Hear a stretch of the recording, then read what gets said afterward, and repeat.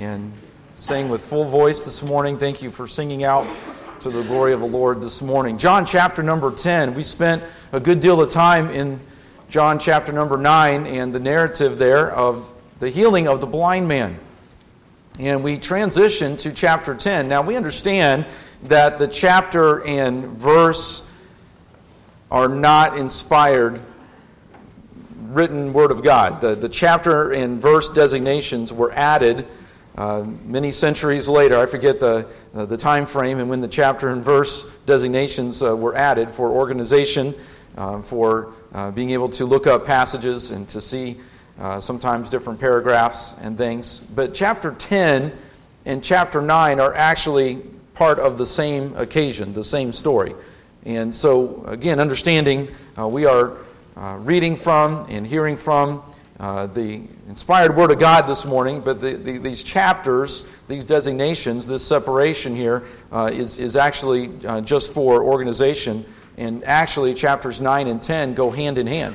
It's actually the discourse on the Good Shepherd in chapter 10 that the background story is the healing of the blind man. And so when Jesus is speaking in verse number 1, he's actually continuing, or actually he's transitioning into a discourse or a sermon. Chapter 9, in verse 41, Jesus said unto them, If ye were blind, ye should have no sin, but now ye say, We see, therefore your sin remaineth. So here's these antagonistic Jews, the Jews, led by a group of religious leaders who hate Jesus. They have already attacked Jesus in previous occasions and wanting to murder him, have actually picked up stones to cast at him, and he walked through them in their midst, and God spared him, and obviously they could not touch Jesus without God's providence and in God's time, and there would be the time when Jesus would eventually lay down his life, and he'll make reference to that even here in John chapter number 10 a little later. But in this story, in this event, Jesus had healed this man that had been born blind. And the Pharisees, the religious leaders, again, this group, the Jews, antagonistic toward Jesus, they were upset with Jesus because he had healed the man on the Sabbath day. And we spent some time looking at this in the previous weeks, in the previous messages. And they had held up the Sabbath with commandments of men, supposedly to protect God's law regarding the Sabbath. And they had heaped dozens of man-made laws on top of the doctrine of the Sabbath, so much so that the principle of the Sabbath and the honoring of the Sabbath for God's purposes had really kind of been lost in all the man-made rules, in all of the details of these commandments of men that the Pharisees had heaped upon the law of God. And so now with Jesus healing the blind man on the Sabbath day, the Pharisees once again got very upset because Jesus had broken one of their man-made commandments, but they were so arrogant, so full of pride, and in such rebellion and in stubbornness against God that they had literally held up their man-made commandment to the same level as the authority of God and His Word. And they were full of hypocrisy. They thought they were establishing the very law of God, and yet they hated the Messiah, they hated the very Son of God, and they were in rebellion against God Himself, and against the Son of God, and against God's revealed Word of God. And here they are, in chapter 9, having a division among themselves, because there were some Pharisees who spoke up, and we won't go back and rehearse all the verses in chapter 9, but there were some Pharisees, some among the group of the Jews, the religious leaders, who had some doubts and were beginning to wonder if they should be pursuing Jesus with such animosity. They're not named by name, maybe Nicodemus, maybe Joseph of Arimathea, we're not sure, but there was this division among the Pharisees because some of them were convinced that only God could perform the miracles that Jesus did, that only God could speak with this authority, that only God could be doing this work. And so they began to discuss among themselves. And in an effort to silence their opposition and to condemn Christ, there were a group of angry Pharisees who brought that blind man back in and questioned him whether the miracle was real. Jesus had healed him. He had spit on the ground. He had taken his saliva. He had made some clay, put it on the blind man's eyes. He told him to wash in the pool of Siloam, and the man was able to see. And with no compassion, no concern, no care for the miraculous healing of this blind man, they're arguing amongst themselves, and one group says, okay, well, let's just bring this blind man in, this previously blind man in, and let him speak for himself to see if this miracle is real. I mean, they're so angry, they're so upset, their pride has been so stepped on, and so unwilling are they to admit their hypocrisy and their sin, that they're even doubting the clear work of God in healing this blind man. And they bring him in and they question him. And of course he said, I was blind. I know for a fact I never could see until this man healed me. And he did not know at the time that it was Jesus. He wasn't certain quite yet. Around the middle of chapter 9, they were still questioning him. And he said, I don't know who he was, but I once was blind and now I can see. And so they go a step further and they bring in this blind man's parents. Still saying, well, maybe this blind man is lying. Maybe he has pulled a ruse. Maybe he has tricked us all into thinking all these years he had been blind, but he really wasn't. Now, I cannot imagine a man being able to pull off that kind of a trick or a scheme and be a beggar on the side of the road for all those years and be faking it the whole time. Now, remember, there was no welfare system, no social safety nets. There were no disability acts. There was no Social Security, no Medicaid, no Medicare, nothing. He was literally a beggar. His family wasn't probably even able to fully care for him, and he ended up on the streets as a beggar. So here he is. Clearly, he would not have just been playing a trick or making all this up, but they still, with such animosity toward Christ, now they go and they question this man's parents, and the man's parents confirmed that he had been blind from birth. But they would not say that it was Jesus that healed him because they were afraid of being kicked out of the synagogue. They were afraid of being excommunicated from the Jewish synagogue. That was extremely important in that day. The synagogue was the center of Jewish religion and worship, the center of Jewish community. And to get kicked out of the synagogue was literally to be excommunicated, to be distanced from family. And family was even told to not have communication or have a time where they could be a part of family gatherings and that kind of thing. So this was a major ordeal. If they had been kicked out of the synagogue, his parents would have been left out of a lot of Jewish society. So they were not willing to say it was Jesus. So again, the Pharisees bring the blind man back. And they tried to get him to recant, to deny that Christ had healed him. And again, he makes that statement, one thing I know, that whereas I was blind, now I see. And then Jesus meets the blind man, he meets the blind man.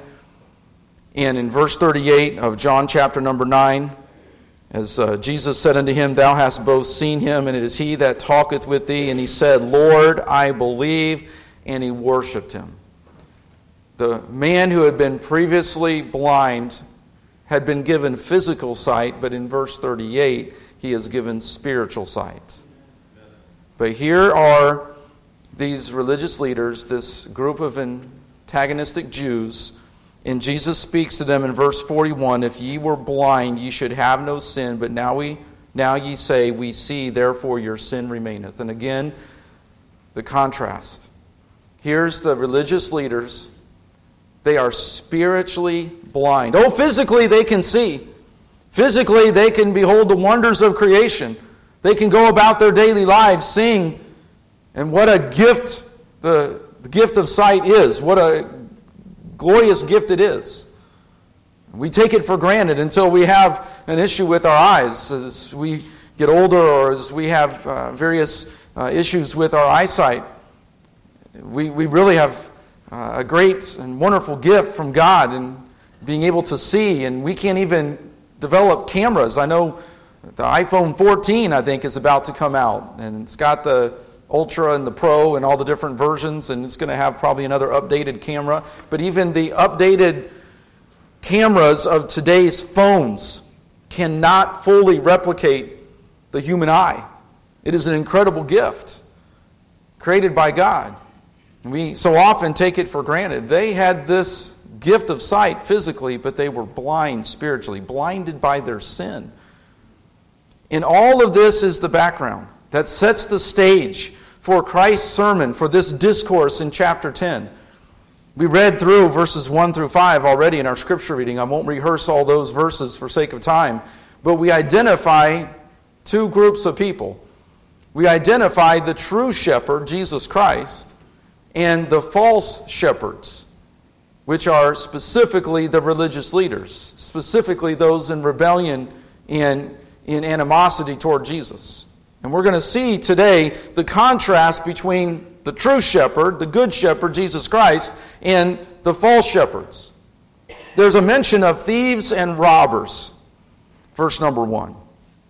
Thieves and robbers, the same as a thief and a robber. A thief and a robber is identified as climbing into the sheepfold from some other way. This would be the false shepherds, the false teachers. Specifically in the historical application in the context of this passage, Jesus would be referring to the Pharisees, the religious leaders, the religious hypocrites, who were false teachers, false shepherds. We know very clearly in this passage, Jesus teaches that sheep follow their shepherd.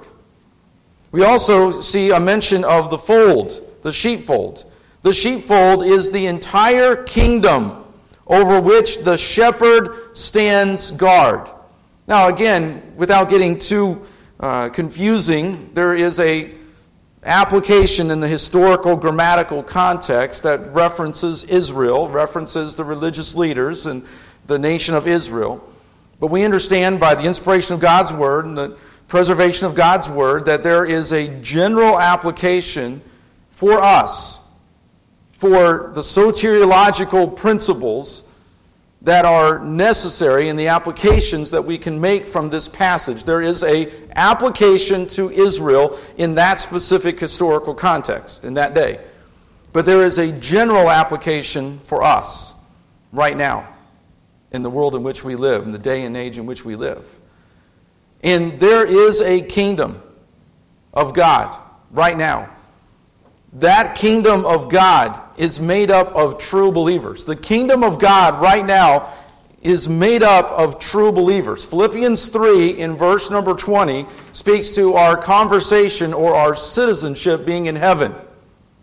That means that true believers, those who have repented of their sin and placed their faith in Jesus Christ and His finished work on the cross and His resurrection, they have entered into God's kingdom in a spiritual sense. So the kingdom of God is made up of true believers. Now God remains sovereign over the entire universe, but His direct rule is over His children.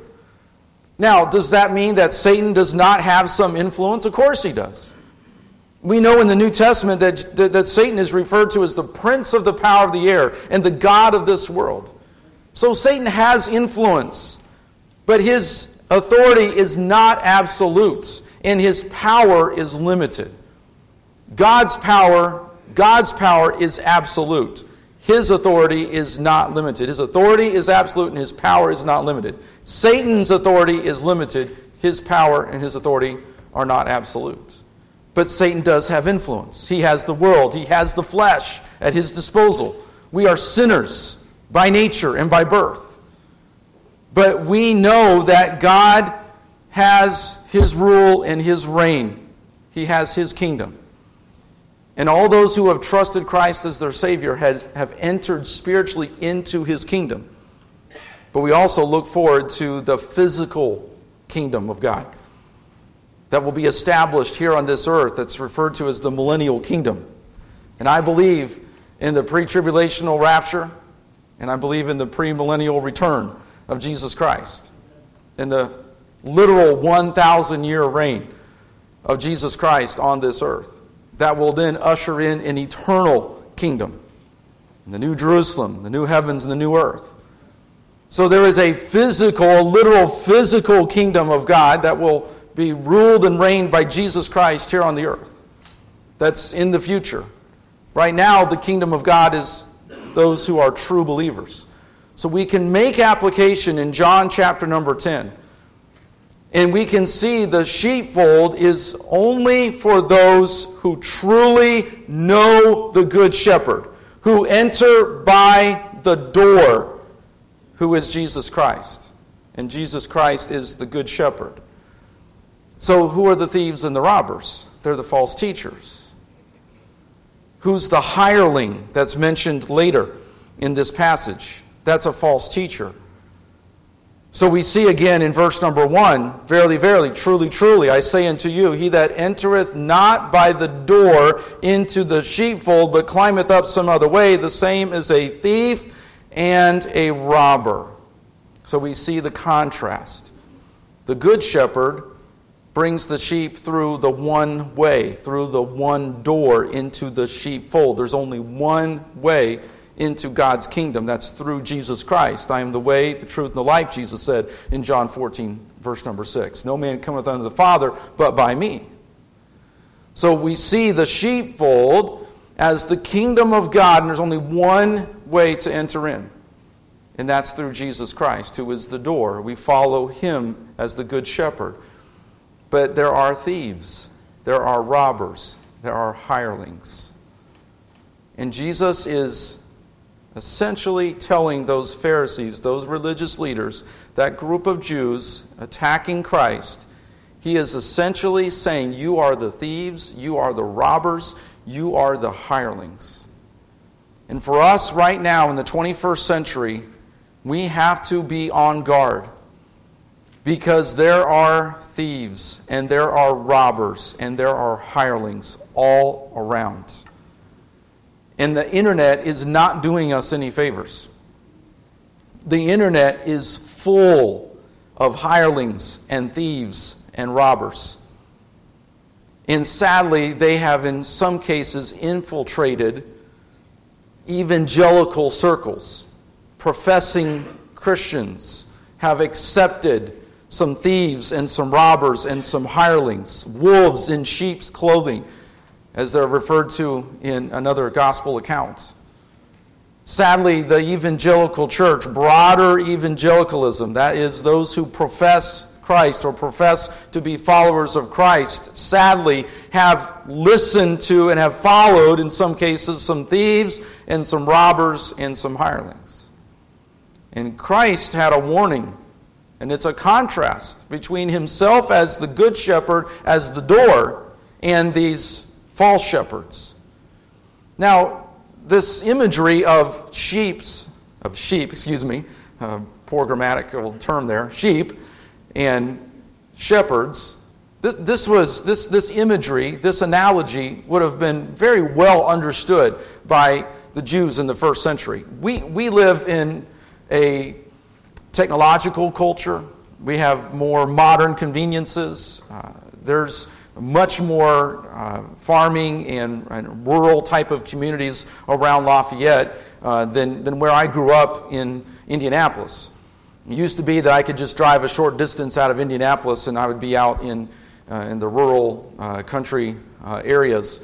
But Indianapolis has just continued to expand, and it's not that way anymore. But in 5-10 minutes, I can be outside of Lafayette, and I can be in some rural areas and see some farms, and some of you even basically live on a farm.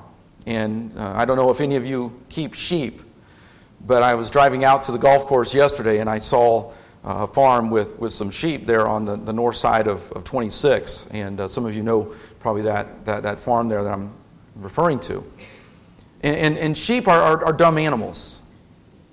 And there's a reason that we are referred to as sheep, because we are very dumb. Now, we're human beings. I don't mean that as an offensive thing, that we're all a bunch of stupid idiots. That's not my point. But in a spiritual sense, we're dumb. We're stubborn. We're self-willed. We get into all kinds of trouble. We need a shepherd. Sheep need a shepherd. And as human beings made in the image of God with dignity, we know that there is an eternal part of man, there is a soul that yearns for God. Eternity has been set in the heart of man. A sheep knows its need for a shepherd, knows the voice of the shepherd, needs that shepherd to guide and to lead. We as human beings, we are yearning inside for God, but we seek Him in all the wrong ways many times. We go after the thieves and the robbers and the hirelings. Many times we see people listening to the thieves and the robbers and the hirelings and missing out on eternity and salvation because they refuse to hear the voice of the Good Shepherd. They refuse to enter in by the door, Jesus Christ. So Jesus is making a clear and a very stark contrast here. And the imagery of sheep and shepherds was very common. It was very easy for the Jews, for the believers, for the Jews, and for those in that day, in the sound of the voice of Jesus Christ, they understood sheep. They understood shepherds. Psalm 23, we know very well. Many of the Jews would have been very familiar with the Psalms. The Lord is my shepherd, I shall not want. Psalm 80, give ear, O shepherd of Israel, thou that leadest Joseph like a flock, thou that dwellest between the cherubims, shine forth before Ephraim and Benjamin and Manasseh, stir up thy strength and come and save us.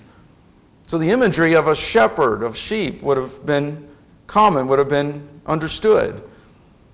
Isaiah 40 has a stark warning about false shepherds, but speaks to the one true shepherd in verse 10 of Isaiah 40. Behold, the Lord God will come with strong hand, and his arm shall rule for him. Behold, his reward is with him, and his work before him. He shall feed his flock like a shepherd. He shall gather the lambs with his arm, and carry them in his bosom, and shall gently lead those that are with young. So we see Psalm 23, Psalm 80, Isaiah 40, all referencing God as the shepherd. So when Jesus makes reference in John 10 to being the good shepherd, there was the connection with Christ identifying himself with God as God. These are, again, references to his deity. And the I am statements, I am the door, I am the good shepherd, again, are I am statements that Christ is the I am. He is Jehovah. He is Yahweh God. That connection would have been clear. But there are warnings, Ezekiel 34, of the under-shepherds, the false shepherds that were leading Israel astray. Judgment pronounced on the false shepherds in Ezekiel 34. Zechariah 11, 16 and 17, there are woes, there are judgments that are pronounced on the under-shepherds, the leaders of Israel and Judah. What a warning it is. I don't want to ever take this lightly as being a preacher of the gospel, of the Word of God. Because when I read Ezekiel 34 and I read Zechariah 11, I'm in that role. I have that responsibility as a shepherd of God's flock. If I exercise this leadership and this calling in a way that leads people away from the Word, that leads people away from Christ, that leads people away from God, then woe is unto me. Those judgments hit home with me as I read them in Ezekiel 34 and Zechariah 11. This is a grave responsibility. There were prophets, there were priests, there were leaders in Israel and in Judah who were under woe, under judgment for leading the people away from God and leading them into idolatry and immorality. So there was a great yearning, a great need coming through the Old Testament and into the New Testament. There was a longing for a perfect prophet, a perfect priest, and a perfect king. There was a yearning for a good shepherd who would lead his people. And Jesus is that good shepherd. He is the door. And Jesus is proclaiming the truth and drawing this contrast. In Hebrews 13 and verse 20, the writer of the book of Hebrews refers to Christ as the great shepherd of the sheep. In 1 Peter 5 and verse number 4, Peter, by the inspiration of God, refers to Jesus as the chief shepherd. So what are some characteristics that draw the contrast between the true shepherd and the false shepherd? Well, we've already identified in verse number 1 that the false shepherd enters in another way. He's a thief. He's a robber. The sheepfold had one entrance. A sheepfold was often built with stone, heaped up for protection against wolves and against other predators. David himself, being a shepherd, had killed a lion and a bear with his bare hands. So we know in Bible times that there were even lions and bears in that area that would attack the sheep, along with wolves and other predators. There were stones that were built up to provide a fold for the sheep, and there was only one entrance into the sheepfold. One way and only way. There's an old kid song, maybe you learned in junior church or in Sunday school. One door and only one. Something along that line. I can't even sing it. And yet its sides are two. Something along that line. And the song goes on to talk about there's only one way. There's only one way, one road that leads to heaven. And we have a world today that believes that God is on the top of some mountain, and there are all these paths, there's all these trails. You know, you can get out your GPS and you can find a multitude of ways to get to a city, to get to a town. Now, Google Maps even tells us the most fuel-efficient way, which might mean driving through all kinds of highways and byways, but it might save you 5 minutes, so it's the most fuel-efficient. You might reduce your carbon footprint by taking the other way that the GPS tells you to go. Now, we can argue with GPS or Apple Maps or iMaps or whatever it's called, and there's multitudes of ways to get to a destination. But there's only one way to heaven. It's through Jesus Christ. The thief and the robber, they come through another way. The hireling is actually taking advantage of the sheep. The hireling is there to accept a paycheck. The hireling is there to just go through the motions and pretend that he actually cares for the sheep, but he doesn't. And when there's difficulty, when there's a threat to the safety of the sheep, the hireling runs. He doesn't give his life for the sheep. Jesus is drawing a contrast. We can see who the good shepherd is in contrast to the false shepherd, because the false shepherd comes some other way. We read in 1 John 4 in verse number 1, "Beloved, believe not every spirit, but try the spirits whether they are of God, because many false prophets are gone into the world." What are we told to do? What does 1 John 4 and verse 1 tell us to do? To try the spirits.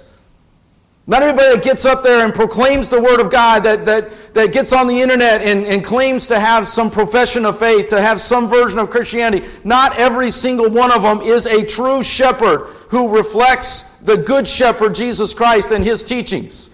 There are too many false shepherds out there that are thieves, that are robbers, that are hirelings. And we have to try the spirits to see whether they be of God. The very first thing is, do they identify with the true doctrine of the Word of God? Do they teach salvation by faith alone in Christ alone? Do they teach salvation by faith in Christ and His finished work on the cross and His resurrection? Or do they preach another gospel?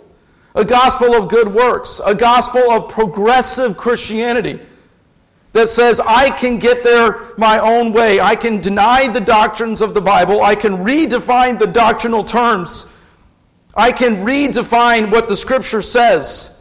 I can make up my own definitions for the Scripture. I can then insert my own works, my own good deeds, and I can get to heaven on my own way. That's a thief, that's a robber, that's a hireling. We have to be able to identify those. They come in some other way. They deny salvation by faith alone in Christ alone. But we go on. We see the hireling in verse number 12. But he that is an hireling and not the shepherd, whose own the sheep are not, seeth the wolf coming and leaveth the sheep and fleeth, and the wolf catcheth them and scattereth the sheep. Another way that we see a false shepherd is he doesn't love the sheep. He's not the owner, the protector, the provider. He allows the wolf to catch and to take away the sheep and to scatter them. He has no deep-seated concern or sincere interest in the sheep. He flees at the threat of danger or harm. He has self-interest as his motive. It's sad today that many churches, many religious leaders, even religious organizations have hirelings running the organization or leading the church. Again, it's a grave responsibility. It's something I don't ever want to take lightly. This is a calling of God to lead, to pastor, to shepherd as an under-shepherd, the church.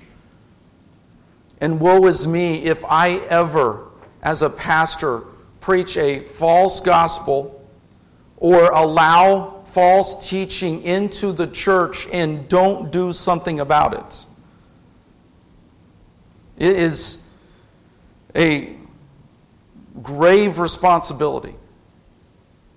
But we have too often internet-savvy individuals who you can go to YouTube, you can go to all the different social media sites, and if we are not willing to take 1 John 4 and verse number 1 and try the spirits to see where they be of God, we can get quickly caught up in following a hireling, a thief, or a robber. I'm a little bit of a techno-savvy guy. I enjoy technology to a certain degree. And I listen to some technology podcasts and things, and it's sad that even Google has algorithms now that steer people away from truth and will even steer people toward lies. I heard just this week of algorithms in certain social media and search engines that steer people away from getting help when it comes to a crisis pregnancy, where they are literally, by the search engine, by the social media, they are steered toward murdering their baby, their unborn baby, as if that's the only option.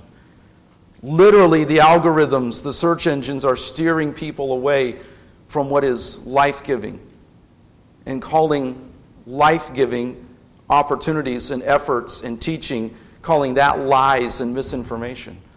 If they're willing to do that about unborn life, about preborn life, you better believe me that those algorithms and those search engines are steering people away from the truth of the Word of God. So we must be discerning. In an internet-saturated world, we have to have in our fingertips, on our searches, we have to be trying the spirits to see whether they be of God. Because there is a lot of false teaching, and it's getting into the church. And what it does sometimes is it begins to cause believers to doubt the absolute authority of God's Word. It begins to cause believers to say, well, that sin isn't that bad. Well, you know what? Maybe it isn't even sin. You know what? As a matter of fact, we can dabble in it a little bit because that little bit of sin won't affect me. And Satan gets a toehold, and then he gets a foothold, and then he gets a beach hold, and then he gets a stronghold in our lives. And the thief and the robber and the hireling, they know that. They can come and they can deceive those sheep who are not in tune with the voice of the Good Shepherd. We see here in this contrast between the false shepherd and the Good Shepherd, we see in Psalm 23, the Good Shepherd, the Lord is my shepherd, I shall not want. He leadeth me in green pastures beside the still waters. We read in John chapter number 10, that the good shepherd, verse number 2, but he that entereth in by the door is the shepherd of the sheep. To him the porter openeth, and the sheep hear his voice, and he calleth his own sheep by name, and leadeth them out. So the good shepherd has a porter. The porter is the gatekeeper who works as the under shepherd, recognizing the authority and the leadership of the good shepherd, and opens the gate and assists him in caring for the sheep and guards them at night. Who's the under shepherd? Who's the porter? Who's the gatekeeper?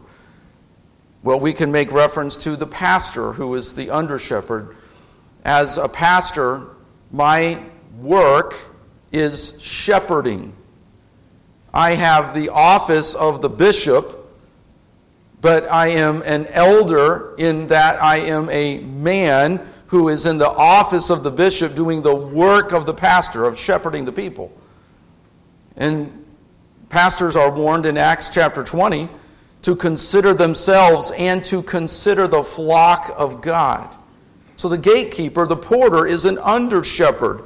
My authority does not come from myself. My authority comes from God, and I am only an ambassador. I'm only a messenger, as I talked about last week, and I am to look to the Word of God. I'm to look to the authority of God, and I am to be an under shepherd, a gatekeeper, a porter who works for the good shepherd to lead his sheep in and out of the sheepfold. And as his porter, as his gatekeeper, I have the responsibility to care for the sheep and to guide them to hear the good shepherd's voice. So the good shepherd comes in and out by the one way, the door. He has a porter, he has a gatekeeper. So what is our responsibility as sheep? I am first of all a sheep. Yes, I am an under shepherd, but I am first of all a sheep. Whose voice am I to be hearing? The good shepherd's voice.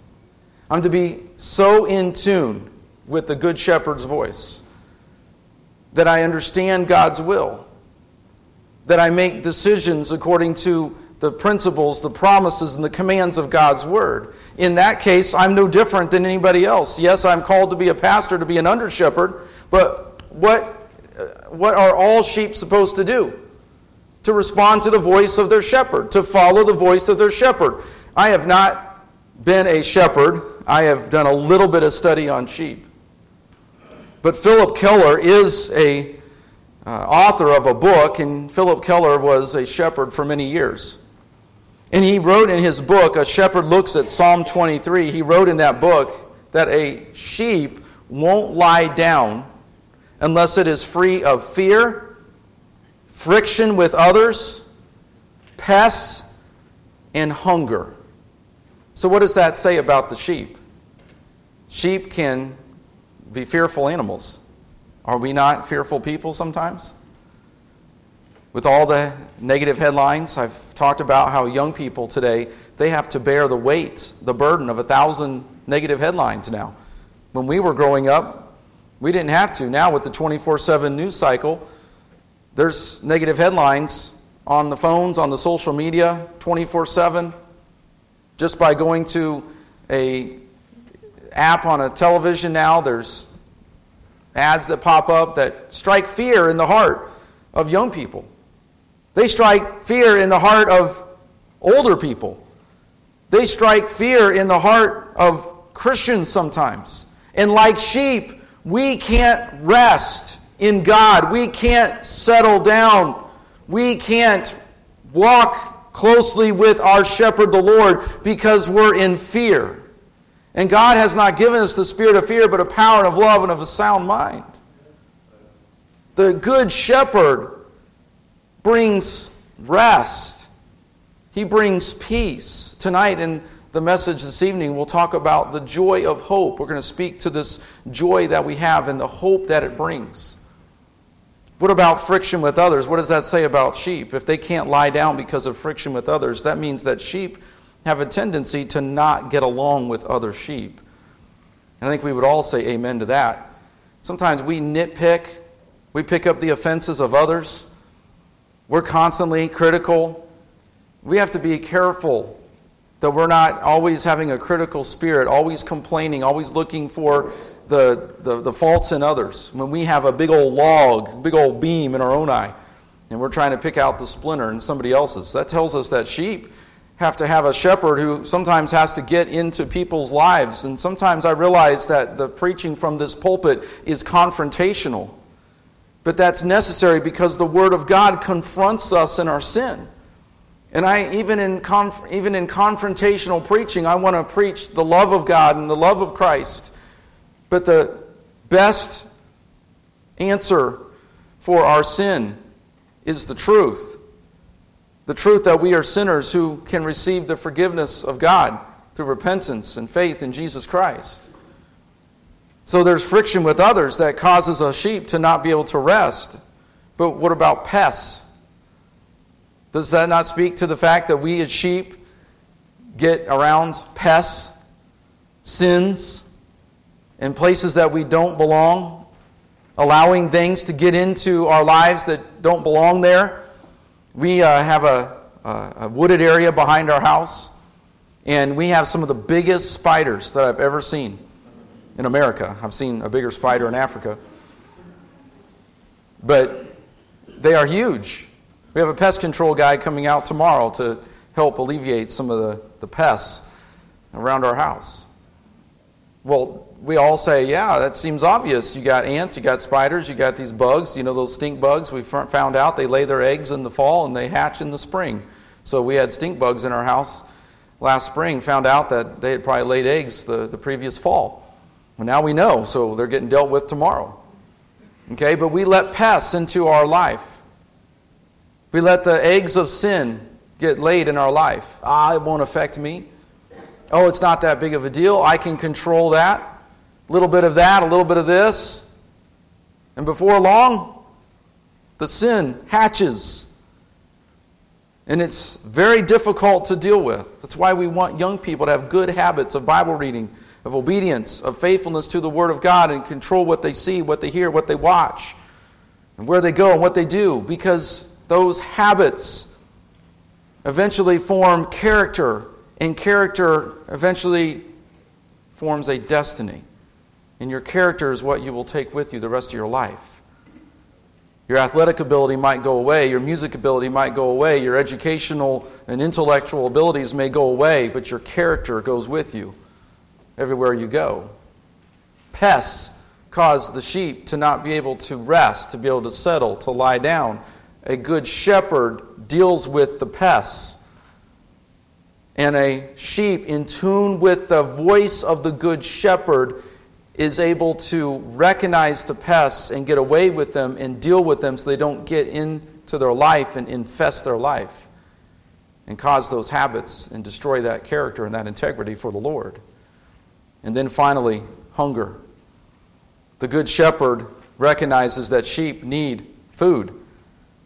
It's important. Again, I can't help but make application as a pastor. It is important for me to bring expository, exegetical messages on a regular basis. It's important for me as a pastor to make sure that our different groups, ladies groups, and the college group, and our children's Sunday school, and our teens Sunday school, and the men's Bible studies, and the different groups, it's important as a pastor that I make sure that our people are getting fed the Word of God, line upon line, precept upon precept. But what does that speak to about the sheep? That we will sometimes starve ourselves on the slop of the world. We'll starve ourselves on the cotton candy Christianity. We'll starve ourselves on the concession stand food. Now, I don't know about you, but a nachos with cheese is good every once in a while, but a regular diet of nachos and cheese and pretzels and those hot dogs that go around in those little machines at the gas station, those only go so far. And that rubber chicken they call chicken nuggets, okay? And that grease-fired pizza that you can buy at those little concession stands, and that fair food that you can get, that stuff doesn't last. As a matter of fact, more times than not, it causes indigestion. It's important for me as a pastor to give you the wholesome Word of God, line upon line, precept upon precept, to rightly divide the word of truth. And in doing so, you learn as expository listeners how to study and apply the Word of God yourself so that you can be equipped to every good work. What does the sheep need to do? Listen to the voice of the shepherd so that they get to the right pasture to get fed the right food. What do you sometimes see as you drive by those farms? You see that sheep, you see that animal, and they've got their head through the barbed wire fence trying to eat the weeds on the other side. And you look behind that animal, and there's a whole acre of good, green, luscious grass, and they're over there sticking their head through the barbed wire, trying to get the slop on the other side, the weeds on the other side. That'll probably just cause a stomach ache. And too often, we as believers, we do that because we get away from the voice of the shepherd, the good shepherd. We begin to listen to the false ideas of the world and the lies of the world. We need to come back once again and be in tune to the voice of the shepherd. That's where the true joy, the true satisfaction, that's where the true rest comes for us as sheep. So we've seen a little bit of the contrast between the false shepherd and the good shepherd. We don't have time today to deal with all the others, but just briefly, the good shepherd, he gives true freedom. Verse number 9, I am the door. By me, if any man enter in, he shall be saved and shall go out in and out and find pasture. So the good shepherd brings and gives true freedom. He protects and provides. Find pasture. We just spent a little bit of time dealing with that. And Psalm 23 references the same thing about green pastures and still waters. The good shepherd gives life. Verse number 10, the thief cometh not but for to steal and to kill and to destroy. I am come that they might have life and that they might have it more abundantly. That word abundantly means far beyond what is necessary. It hearkens to Ephesians 3 in verse number 20, where he is able to do exceeding abundantly above all that we can ask or think. We follow the voice of the good shepherd, and he gives us abundant life that far exceeds beyond what is necessary. It's exceeding abundantly above all that we can ask or think. The good shepherd is good. He is holy. He is righteous. He is just. He is sinless. He is pure. The good shepherd saves, verse 16, and other sheep I have which are not of this fold, them also I must bring, and they shall hear my voice, and there shall be one fold and one shepherd. The good shepherd saves, he brings forgiveness, he brings the love of God, he brings salvation. And then the good shepherd sacrifices. Jesus Christ, the good shepherd, sacrificed his life, made the payment for our sin, paid the penalty for our sin. If there's someone here who does not know Christ as their personal Savior, won't today you find the Good Shepherd as the salvation of your soul? Won't you enter into the sheepfold by the door, the only way, Jesus Christ? As believers, may we be in tune to the voice of the Good Shepherd and follow Him and fulfill His will and live obedient lives and experience His blessing. Let's pray. Lord, we thank you for your word that speaks to our hearts, that deals, Lord, with our sin, that helps us in our Christian walk. Lord, I pray if there's someone here who does not know you as their Savior, Lord, I pray that today will be the day of salvation. Pray, Lord, that you will do your work in our hearts as believers, Lord. I pray that we will examine ourselves. That, Lord, if there's some area of our life that you have dealt with, that, Lord, even now as we close and singing this song, that, Lord, you will help us to get that matter right, to deal with that sin, to deal with that weight that so easily besets us. Help us, Lord, not to allow the pests, to not allow the sins of this world to drown out the voice of you, our good shepherd. Help us to be in tune to your voice and to follow you and to do your will. In Jesus' name we pray. Amen. Jake's going to come and lead us in the closing stanza. If you'll stand to your feet and find in your hymnals 452, stanza number 4 of "Oh, to be like Thee," as Jake comes and leads us in this closing song. If God is dealing with you in your life in any way, you can do business with the Lord even as we sing. If we can help you in any way after the service, we'd be happy to do so, take you to a quiet place and show you from the Word of God how you can be saved or how the Lord can help you from His Word. We'd be happy to do that. But Jake's going to come and lead us in stanza number 4 of 452, "Oh, to be like Thee."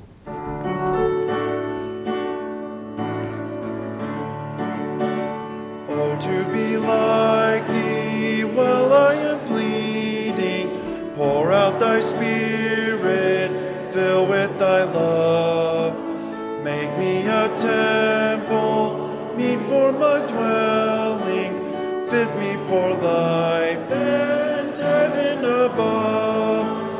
Oh, to be like thee, oh, to be like thee, blessed Redeemer, pure as thou art. Come in thy sweetness, come in thy fullness, stamp thine own image deep on my heart. Amen. Again, if we can help you in any way, please let us know. I know that some of us probably need to go home and take a nap this afternoon after a busy day yesterday and a full day, but it's been a blessing to be together today. It's so good to see you. If you are a guest with us and you were able to fill out a guest card, if you could drop that in the offering box there in the back, that way we have record of your visit with us. That would be greatly appreciated. Thank you for being here, for being a part of our service tonight at 5 o'clock. We'll look at the joy of hope, and I hope that you'll be able to be back this evening at 5. And at this time, we'll ask Nat Rumba if he'll close us in prayer, and then we'll be dismissed. Dear Heavenly Father, we thank you for this portion of Scripture, Lord, that deals with sheep and shepherds, Lord. And, we know that all we like sheep have gone astray, and we definitely need the Savior, Father. We thank you for Pastor Floyd's leading to people who may not know you as their Savior, Father. Thank you for this opportunity now to address that and just contemplate their own destiny, Father. Thank you for all the service this morning, and just pray you would continue to work in our lives and draw us closer to you, Father. In Jesus' name, amen. Amen. Have a good afternoon. See you tonight.